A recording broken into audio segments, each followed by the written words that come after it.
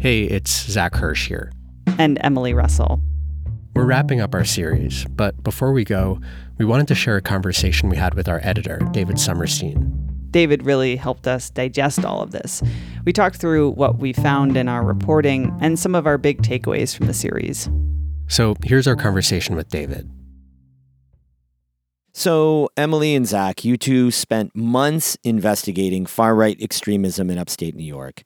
And I want to dive into what you found. But before that, let's talk a little bit about how you two got into this story to begin with. Yeah, so Zach and I have spent years covering politics in upstate New York. This is a part of the state that's very rural, and it's become increasingly conservative in recent years. And that's a trend that we've seen in other rural areas around the country. But most of our reporting has focused more on kind of mainstream politics, the shift to the right that we've seen among politicians who represent our region, and the shift we've seen among voters. And I think the thing that we hadn't done yet was really dive into the far right side of politics here. We're not just talking about people with very conservative views, we're talking about people and groups who are anti-government or extremist. So this reporting was really focused on ideologies that threaten violence or push the country towards authoritarianism. And we should be clear, while a lot of these ideas are becoming more mainstream, the people openly calling for violence are a slim minority. And I just want to say, this was challenging reporting. It's hard to find sources and information on these groups. You know, after January 6th, some groups disbanded or went underground. People seem less likely now to chat and organize on major social media sites. And many people on the far right just didn't want to talk to reporters like us. So good question. How did you go about finding sources and figuring out what the far right landscape in upstate New York is all about? Well, we traveled around the region. We talked to voters, to business owners, law enforcement. And we also just kind of drove around looking at lawn signs and flags people fly, looking at bumper stickers and taking note of the far-right symbols that people put on display. And once you kind of know what to look for, you really start noticing those far-right symbols more. We also, of course, talked to a lot of experts for our reporting, both from here in upstate and national experts on extremism. We interviewed an FBI agent and the top security official in New York. And then we also relied on some of the pretty extensive reporting that other journalists have done on the far right over the years. So one thing I wanted to ask you guys about your findings is, what did you find as far as how is far right extremism different here in upstate New York than in other parts of rural America? Yeah, this is interesting. So extremist groups gain traction over different issues in different parts of the country. So in parts of the South, white nationalism has really come into the spotlight in response to Confederate statues coming down. That's what sparked the 2017 Unite the Right rally in Charlottesville. In states along the southern border, like Texas, there are militia groups that are anti-immigrant. But here in New York, what we found was that guns were kind of the main focus of the far-right movement. Yeah, and we've seen that really on the rise in the last decade.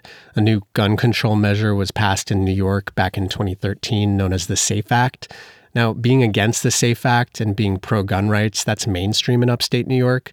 What we saw was in some cases that legitimate disagreement over gun control kind of morphed into something else. It was a catalyst for anti-government groups and threats of violence, conspiracy theories. And that's the kind of activity that worries the FBI and counterterrorism officials. And to this day, Second Amendment arguments seem to have gained the most traction for the far right. People have used the gun rights issue as a recruitment tool for militias, as a way to say, hey, your government is trying to take this right away from you.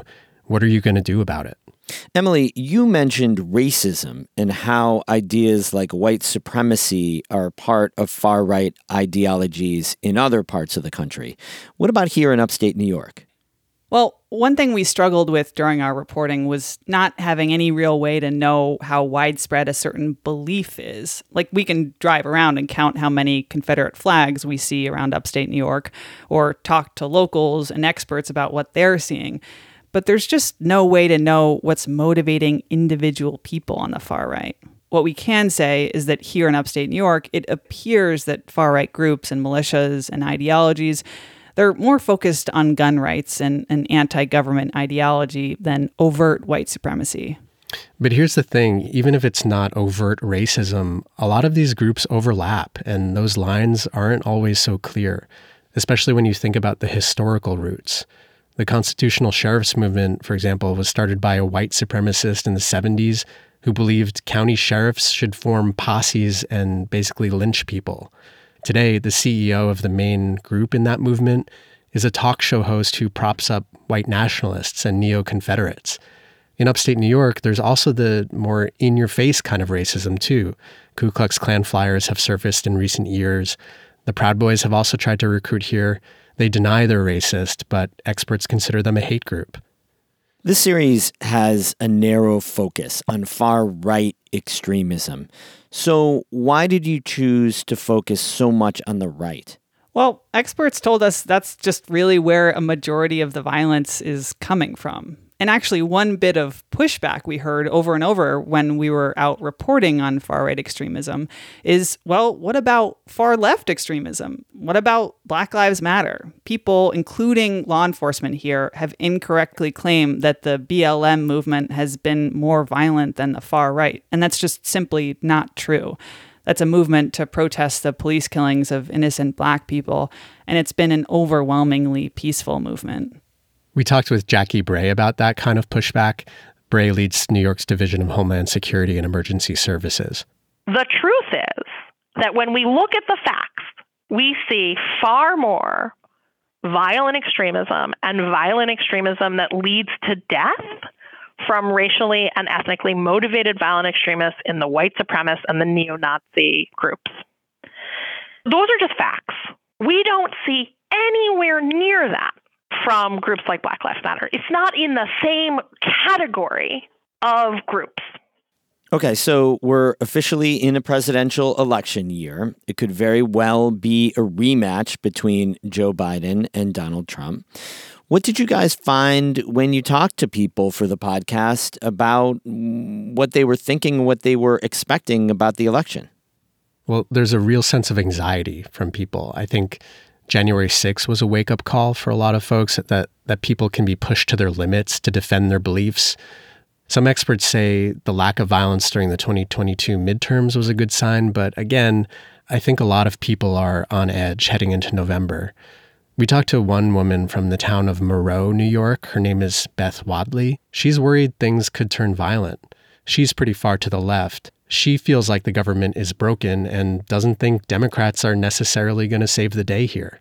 Yeah, I hope I'm wrong, but I just think we're headed towards some kind of civil movement unrest. Maybe not full-on war, but there's definitely going to be a reckoning. I don't know when, but I feel like it'll be soon. And an interesting thing is that what Beth Wadley said echoes what people on the other end of the political spectrum told us. One of those people was James Bonet. Remember, he was part of the January 6th attack on the U.S. Capitol. Here's what he told us.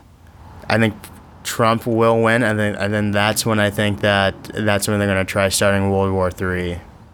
The they that Bonet is talking about there is the Biden administration. And then there's Sheriff Mike Carpinelli from episode 2, who says, if all else fails, then we know what we have to do. But I don't think that we're there yet. We'd love to ask Carpinelli what that means. He hasn't returned our calls and emails. But the point is, people across the political spectrum appear to be thinking in terms of a reckoning or some kind of violence, and that is not good.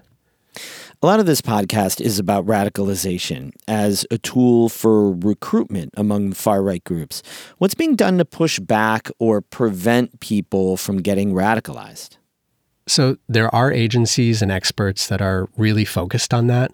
And the key is to prevent someone from going down the rabbit hole in the first place. We heard that de-radicalizing or deprogramming someone after the fact is so much harder. One of the places that's leading that effort on the national level is the Polarization and Extremism Research and Innovation Lab at American University. Pete Kurtz-Glovis is from that lab, and he says they're really focused on preventing radicalization, starting at kind of the community level. If we start to take a public health approach to these kinds of issues, then you actually face a real opportunity to prevent folks from falling down these conspiratorial rabbit holes because they are in better connected communities. They know their neighbors. People can recognize when folks are maybe starting to spend too much time online or too much time consuming conspiratorial content. So we're wrapping up this podcast. Emily and Zach, what do you want people to take away from your reporting the most? Yeah, I think one important thing to emphasize is that there are dots that connect a lot of what may seem like separate factions of the far right. So our series mentions the KKK, anti-government militias, constitutional sheriffs, anti-immigrant groups. There is a thread that runs through all of these. It's about authoritarian control and also who this country is really for, who we the people are. And often that vision of the country is deeply Christian, deeply white. And we say this throughout the series, but it's worth mentioning again. Physical violence from far-right extremism appears to be pretty rare in upstate New York. But as we've seen in the past with the racist mass shooting in Buffalo, just one person who's been radicalized can do tremendous damage. And looking at January 6th, just a handful of people from the North Country that we know of took part in that day, and dozens more from other parts of New York. And if you take just a handful of people from every region around the country, suddenly you have a mob of thousands that can threaten the political system and democracy in the United States. Emily Russell, Zach Hirsch, thank you so much. Anytime. Thanks, David. One more thing. We're wrapping up our podcast, but these issues aren't going anywhere. And this is important stuff about the future of our society, the future of our political system, and it affects everybody. So we want to hear from you. What did you think of this series? If you're in upstate New York, what are you seeing? And how do you think political leaders should respond? If you're in another part of the U.S., we want to hear from you too. We'd like to hear from anyone who has thoughts about what you've been hearing on our show. You can get in touch with us by texting the word podcast to 315-978-6277. That's one word, podcast, to 315-978-6277. Or you can email us your thoughts. You can reach us at ifallelsefails@ncpr.org. Thanks.